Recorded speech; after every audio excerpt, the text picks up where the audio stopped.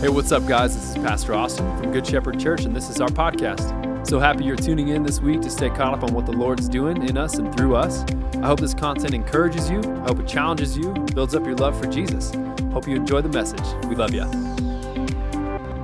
Amen. So, like Robin had said earlier, we are concluding our Abel series this morning. And before we get into part 4 of our Abel series, I want to just point back to last week. I thought we had John Hummel preaching, this executive pastor here. I thought John did a tremendous job explaining and showing us how, man, no matter what you've done, no matter where you've been, no matter what the mistakes you've made or the past that you have behind you, no one is put outside of the reach of God. Every single one of us is reachable by him. And he talked about the story of Cain and Abel and how, man, no matter what, there's just nothing that humans can do to distance themselves outside of God's loving reach for us. And I thought he did a masterful job last week. If you weren't here, if you didn't catch it, I would encourage you to go back and listen to it. This week, the word that's been, I'll just say it's been planned for a while now. I did not anticipate it falling on this Sunday, but the word that we have this week that we're going to unpack is uncomfortable. Uncomfortable. And like, I'll be real with you guys. I hate being uncomfortable. Anybody else? Like, I just hate getting into uncomfortable spaces, conversations. Like, I'm just not naturally confrontational. And so, man, like when I'm uncomfortable, I just sort of want to die, you know?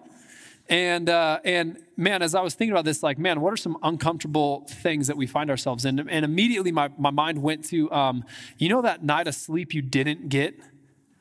You know, that one where you went to bed and you looked at your clock and you said, man, all right, if I fall asleep right now, I get 7 whole hours of sleep. And then you just, I can't get comfy, you know, like I can't just find my spot. And then you look over at your clock a little while later and it's like, oh, great. Well, now if I fall asleep, I'll get 5 hours of sleep, right? And then you toss and turn a little more, just can't get comfy. You look over, 3 hours of sleep, 2 hours of sleep. Inevitably, what happens in that night of sleep that you did not get is that when you have like an hour-ish to go before your alarm clock goes off, what happens?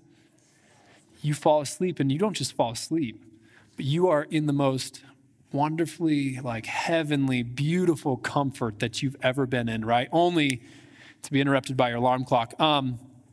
You know, there's uncomfortable silences that you can put on people.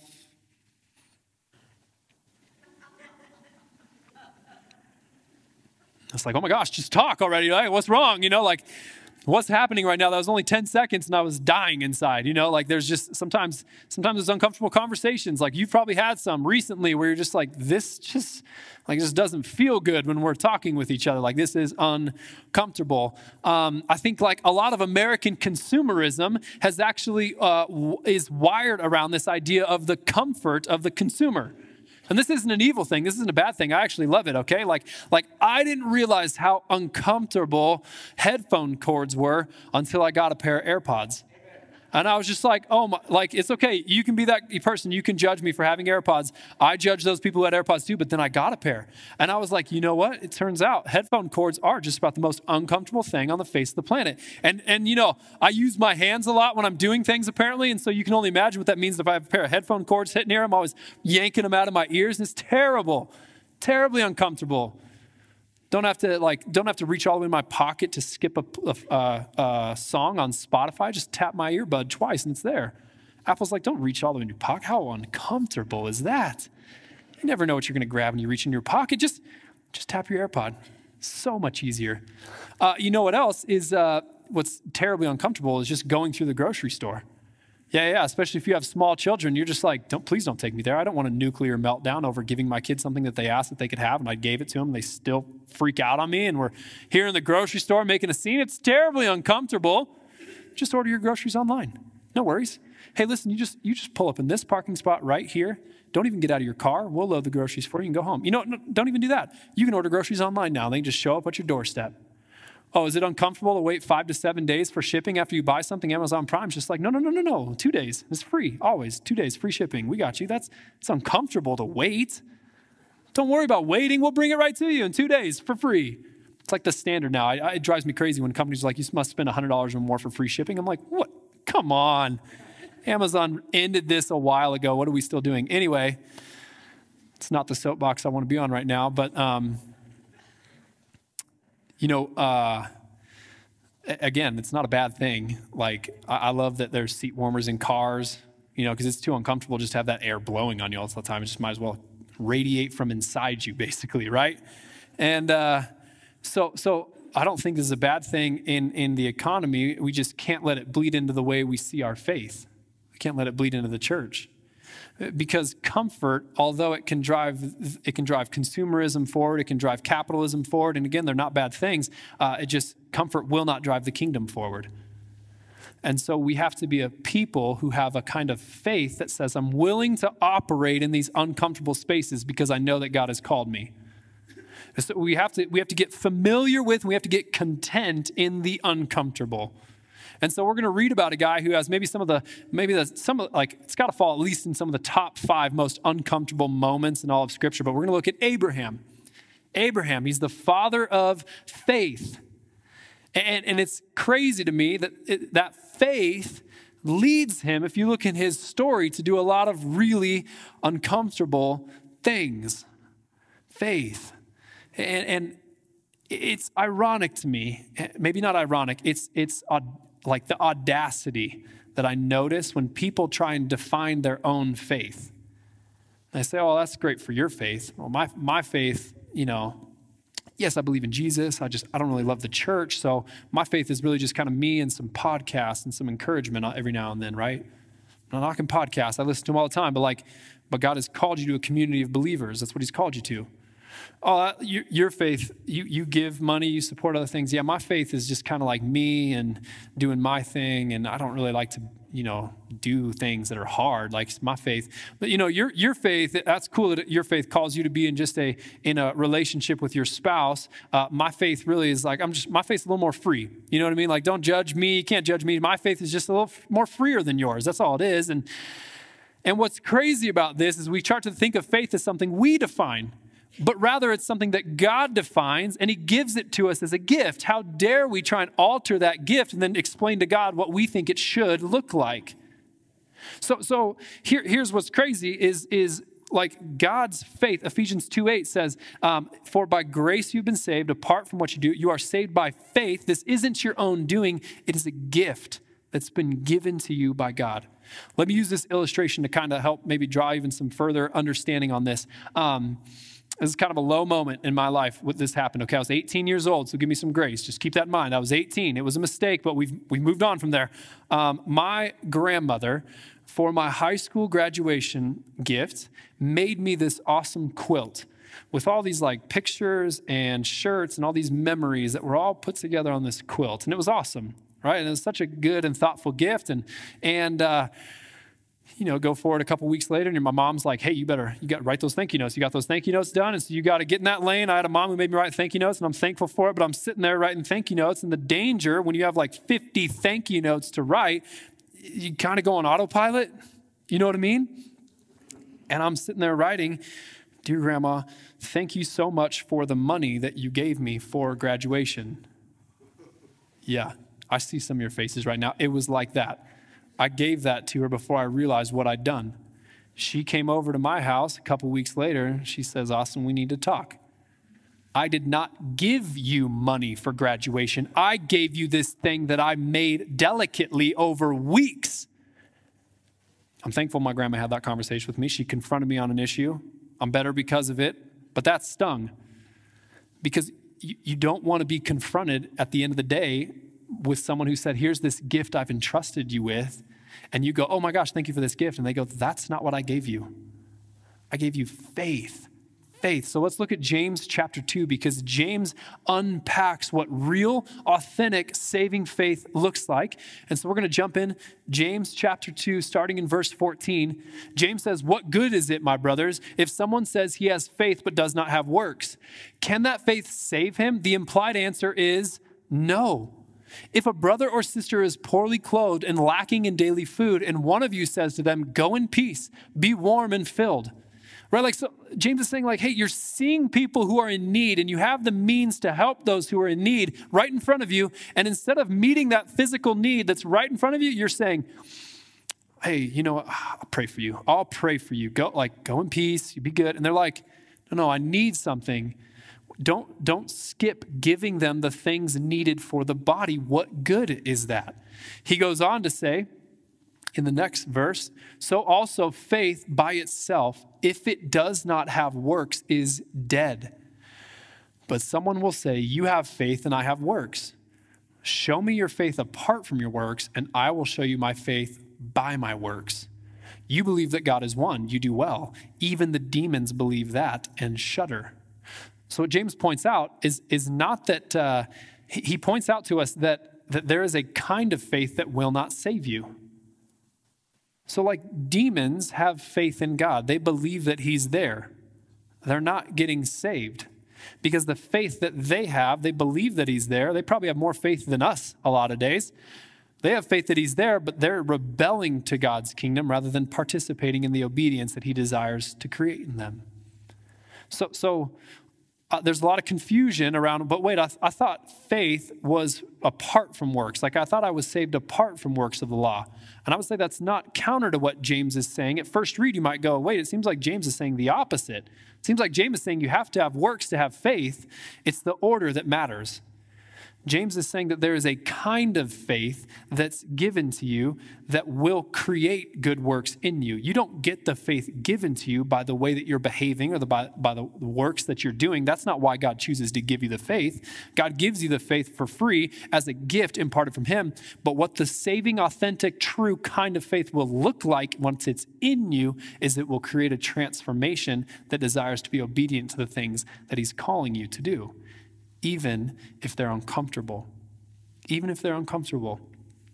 So I just wanted to point out before we jump into this story, because we're going to look at the story of Abraham, who again, he has the title, Father of Faith. Some title, right? The Father of Faith. Everyone's looking at Abraham for advice on faith, but we're going to read about it, not actually in Genesis. If you remember, all of our stories are coming out of Genesis through this series, but we're going to look at it through the lens of the book of Hebrews.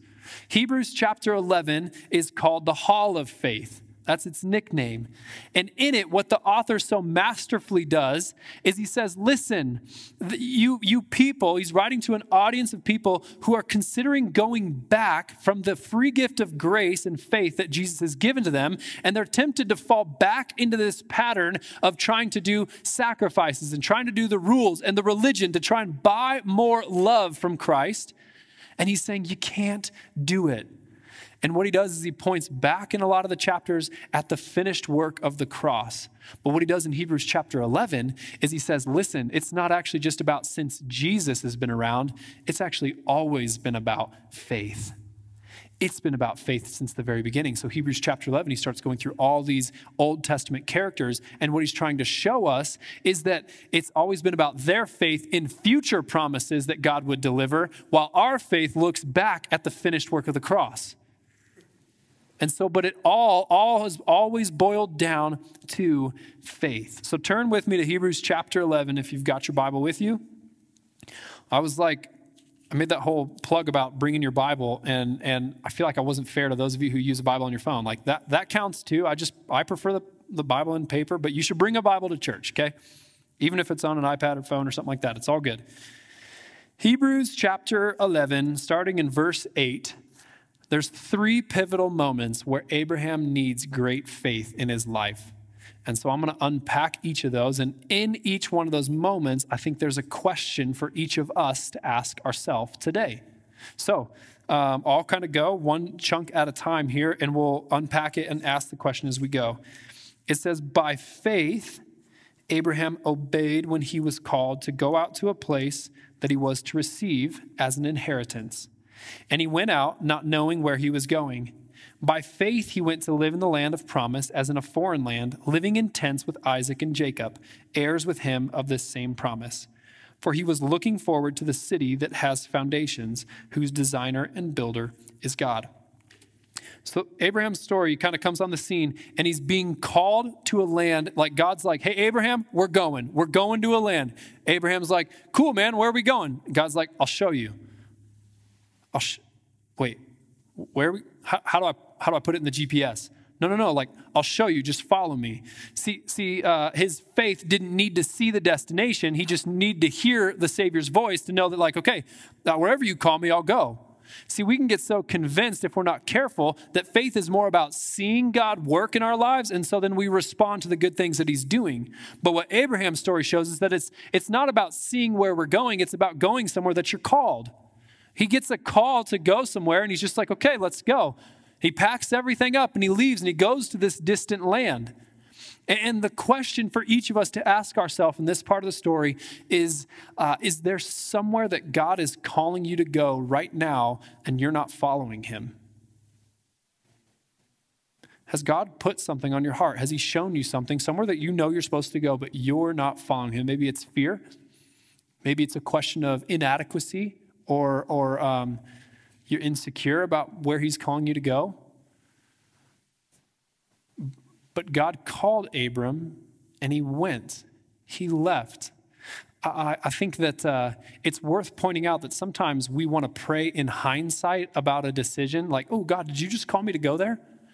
But the alternative that I want to lay before you is maybe you should be praying so much that you recognize God's voice, that when he says, go do this, go talk to that person, you need to leave your job, you need to move, you need to give that gift, you need to do this thing that's uncomfortable. You have so much time cultivated with your Father's voice that you're one of his sheep. You recognize it when he's talking to you, and you go, okay, I'll follow. See, because there's not a lot of details that say, oh, Abram, then he spent a lot of time praying about this decision. No, he knew the voice and he went. Fasting. So we have fasting that we do once a month, every month, last Wednesday of the month. Here's why you should participate in it. Because every single person has fleshly desires. Like we have things like hunger. We have things that we just want to do to satisfy us. And when you're fasting, what you're doing is you're putting that fleshly desire beneath a spiritual desire. And you're going, God, no, I'm gonna prioritize, I'm gonna nourish, and I'm gonna encourage this spiritual desire. Would you build this up in me so that when push comes to shove, when it's a battle between my flesh and my spirit man's stronger.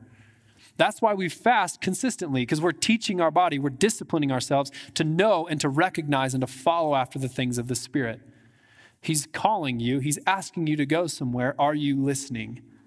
So let me just make a couple needs aware to everyone right now, because with this transition with worship, what this creates is we have stellar leadership up on the third floor in middle school ministry, high school ministry. We have stellar leadership down here, and we have awesome people that are already saying, hey, I'm willing to help and getting more involved in these areas. We have guys like Gary Miller that are going to be helping Caden down here in worship. We have like Isaac Terrell and some of the Larsons are going to be taking some of the preaching and teaching burden off Caden for high school. But we also have needs in spaces like children's ministry. Like, so Garrick's in here for church right now, but he's usually not been recently because we just don't have enough people, and we keep getting more and more kids that are showing up on a Sunday morning. It's a growing ministry right now, but we don't have the people who are going to be investing and pouring into those kids that we need right now. And there's other areas for sure, and the worst thing that you could do, hearing the needs in the church, the worst thing you could do is go, oh, well, I feel bad about that need, so I could sacrifice some time and let me get involved. That's not what I'm saying right now. I'm saying God will lead those who need to get involved, because we don't just, especially in Next Gen ministry, I want to make this really clear. We don't babysit. So we don't babysit any of your kids that are in there right now. I have a 1.5-year-old that's in a room right over here, and she's not being babysat. She's being ministered to in an age-appropriate way, and this is what we do in every age, every space throughout. That's how we treat all of the next generation. Is we want to incite a wonder for who God is and what he's done in their life, in our lives. We just want to create this little wonder in their teeny little hearts. And then as they start to get a little older, we want to start pushing them and showing them that you should follow Jesus with everything you have. You should just follow him. You should fall in love with him. And ultimately what we're trying to do is show people that all of our kids, all the ages and stages, that you need to be transformed to live with his mission in your life. That's what we do in Next Gen ministry. And so it would not benefit the church greatly if you just go, oh, well, I'll do that even though I'm not going to be great at it, but I'm willing and here's my time. I appreciate that, but what we really need in this season are people who go, I'm being called. There's a need, I have the gifts, and God is calling me to get involved. So I just want to leave that for you there. The next part of the story as we go into Hebrews chapter 11, we'll kind of keep going on here. This is going to start talking about Abraham and Sarah. So it picks up chapter 11. By faith, Sarah herself received power to conceive, even when she was past the age, since she considered him faithful who had promised. Therefore, from one man, and him as good as dead, were born descendants as many as the stars of heaven, and as many as the innumerable grains of sand by the seashore. So what's happening here, the author of Hebrews, what he's talking about, is Abram, one night, he's chilling out, I don't know, maybe there's a campfire going, maybe there isn't, and God's like, hey, Abram, look up at the stars. What do you see up there? And Abram's like, oh, there's a bunch of stars. You know, it's like probably like when you're camping up in the mountains and there's like stars on stars, like it's not like city stars, it's like mountain stars, which are different. And he's up there and he's looking at all the stars and God's like, count them. Abram's like, I can't, there's so many. And he's like, that's exactly what your descendants are going to look like on this earth, which is cool. But Abram didn't have any kids. Abram didn't have any kids at the time. So now he has to cling to faith to wait for God to deliver on the promise that he had given him. And I find it fascinating and frustrating that God waited until it says Abraham's body was as good as dead. Anyone feeling as good as dead in the room? Just want to be honest for a moment? Okay, got a couple hands there. How would you imagine finding out that your spouse was pregnant? Finding out that you're about to have a baby? Sarah's so old she can't help but she just starts laughing as soon as she finds out. She's like, no way. What? You're gonna have a baby? Crazy. God waits until they're not physically capable of producing the promise on their own. He waits until they are no longer capable of getting to the promise, of receiving the promise that he'd given to them on their own strength, so that when they receive it finally, it will be a gift from him and him alone. Is there a promise that God has put on your life that you're trying to finish in your own power and you're not just resting in the finished work of what Jesus has done for you? That's the question. Is there a promise that you see in Scripture? Is there a promise of God that you're trying to finish in your own strength? And what you need to do is you just need to wait. See, because this part of the story, I do find it kind of refreshing. It does say that, Sarah, because she waited in faith, she was entrusted with this child. I'm not saying the writer of Hebrews missed something, but that's not the whole story. There's all of Genesis chapter 16, where Sarah kind of freaks out a little bit about the fact that they haven't had a baby yet, and she hasn't been able to produce a baby for her husband, Abraham. And so what does she do? She goes and she gets her servant. She gets Hagar. She's like, hey, have a baby with her. And like, listen, married man, I don't really understand it, but he does it. Like, he has a baby with Hagar, and you get Ishmael, and God's like, that's not what I meant. Like, I was going to give you a child. I was going to do this, but you kind of tried to jumpstart it on his own power. He tried to take the promise into his own hands and get to the destination on his own strength. And God's like, it's not what I meant. Talk about uncomfortable. Like Genesis chapter 16. It's got to be one of the most uncomfortable stories in Scripture. Hey, I have this baby with her. Okay. Now she's mad. Of course she is. Like, well, you didn't see this coming? Like, of course she's upset.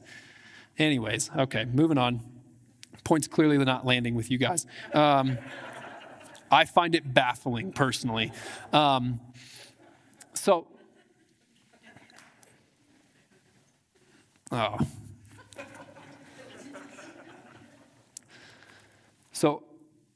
Abraham is given a son, Isaac, and what I want you to cling to in this part of the story is that Abraham's faith wasn't perfect.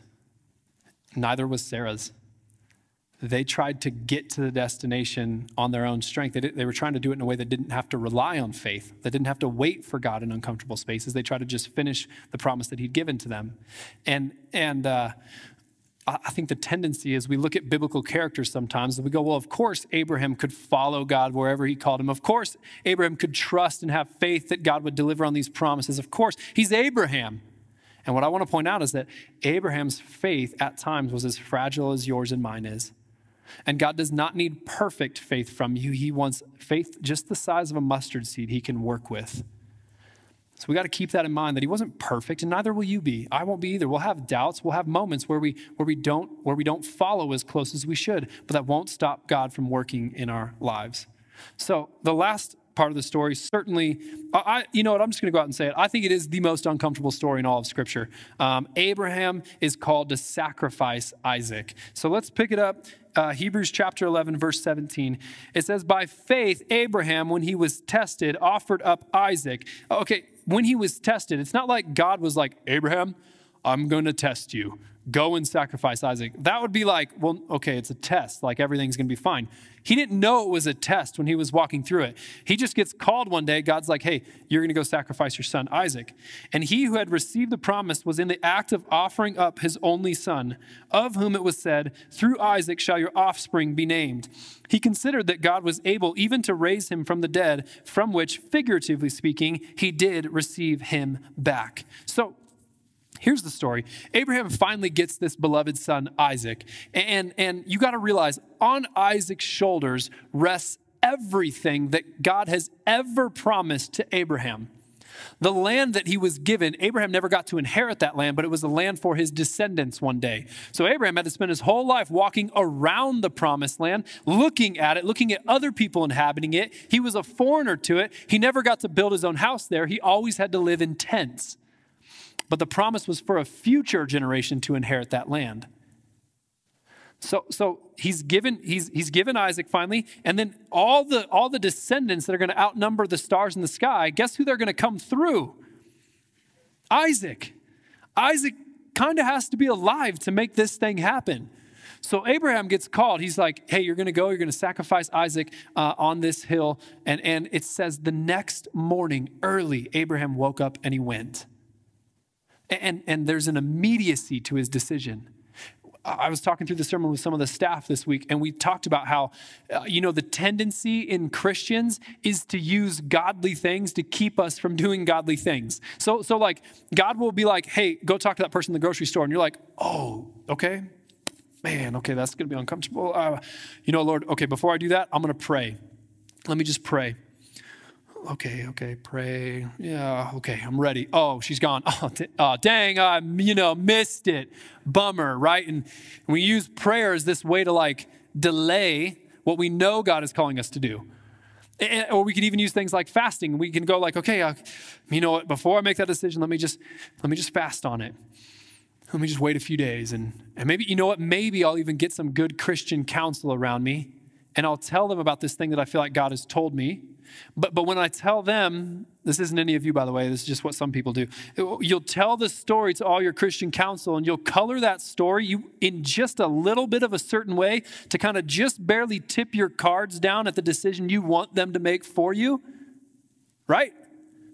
And then they'll make that decision. You'll be like, I knew it. That was crazy. I knew God wasn't calling me to do that. That sounds nuts. Again, we have to cultivate, we have to steward, we have to build ourselves up in the quiet time, our own prayer life, our own fasting time, so that when God calls, we recognize his voice and we do it with immediacy. Because Abram was called to sacrifice Isaac and he went. He did it. And people will argue about how old Isaac is. He was old enough to carry the wood that was going to be used to build the altar that he was going to be sacrificed on. So I just picture like, okay, hey, they go to this spot. Abram can see the hill that he's called to sacrifice Isaac on. And he's got some other people with him. He's like, hey, you guys stay here. Me and my son are going to go up there. We're going to go up there to worship. And Isaac's just kind of like, all right, yeah, let's go worship up there. It looks like a good spot to worship. And Abraham looks at Isaac. He's like, hey, son, grab all the wood for the sacrifice. Isaac's like, cool. Okay. Grabs all the wood and he's like, no, there's nothing to sacrifice. Dad didn't even bring it. He didn't bring a sheep today. Like, what are we doing? And it says that Abraham had great faith. I wonder if Isaac's faith ever matched Abraham's faith. Because Abraham was like, I had the faith to know that if I was going to sacrifice my son, that God would bring him back again. It never says that Isaac had that kind of faith. So it never says that he was just like, oh yeah, Dad, cool, let's chill, let's do this. Like, I believe that God will bring me back to life. Like, no, he just goes along, he's carrying the wood, they put him on the altar, and it says that Abraham bound his son. He bound him up, he tied him up, and he laid him down, and he was ready to sacrifice him. And again, it wasn't just sacrificing his son who he loved, although it was that. It was on that son's shoulders that every promise he'd ever gotten from God, his whole life, everything was tied up in that son's blood.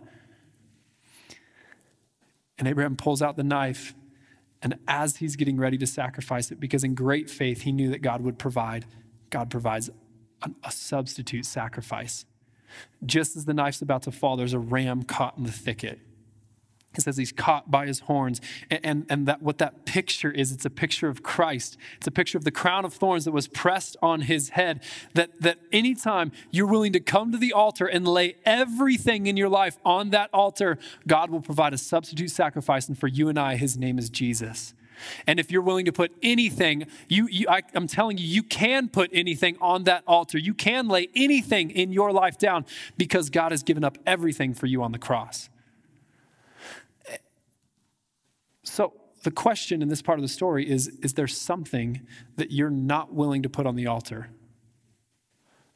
Is there something that you're going, oh God, yeah, okay, I'm in church, this is good, and oh, my money? Oh, I don't know about my money. Like, God, that's a touchy subject for me, Lord. I'd really appreciate if the preacher would quit bringing it up, and maybe it's your time.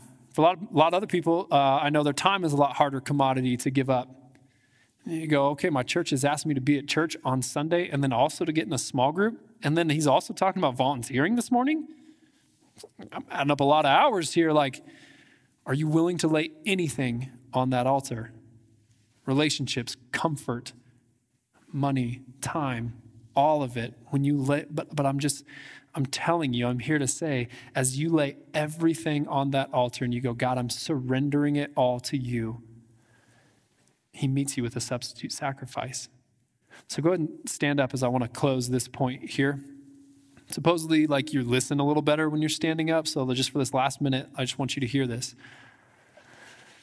We're going to read Ephesians 3:20 here in just a sec, because I know some of you were like, I memorized that. He hasn't even put the slide up yet, and I want to show everybody that I memorized it. It's cool. Like, we'll put it up there in just a sec. We'll show it. But how is God able to do far more abundantly than all we could ever ask? Like, how is he able to do that? Because when you surrender everything to him, he shows you that he's already given up everything for you. He loves you. He's with you. He's for you. He'll sustain you through the hard times. He is the God who's working, who's providing, who's taking care of you, who has a place prepared for you, even in the middle of your most uncomfortable parts of your life. Life might be so hard right now. You might be in the middle of something so tough, but God is able to do far more abundantly with your sacrifice to him than you could ever produce in your own strength. So let's go ahead and throw Ephesians 3:20 up. If you want to close your eyes because you want to prove to everyone you got it memorized. If you're new this morning and you're just like, what is he? Like, I asked everyone week 1 if we could try and memorize this passage of scripture. And if you don't, no worries. If you do, that's awesome. Let's just read it together, okay? Now to him who is able to do far more abundantly than all we ask or think, according to the power that works within us, to him be the glory in Christ, in the church and in Christ Jesus throughout all generations, forever and ever. Amen. Amen. Look at you all. You all did such a good job. Would you pray with me? Jesus, we love you. We're so touched that we get invited into this story, God. We're so incredibly humbled that you would partner with us, God.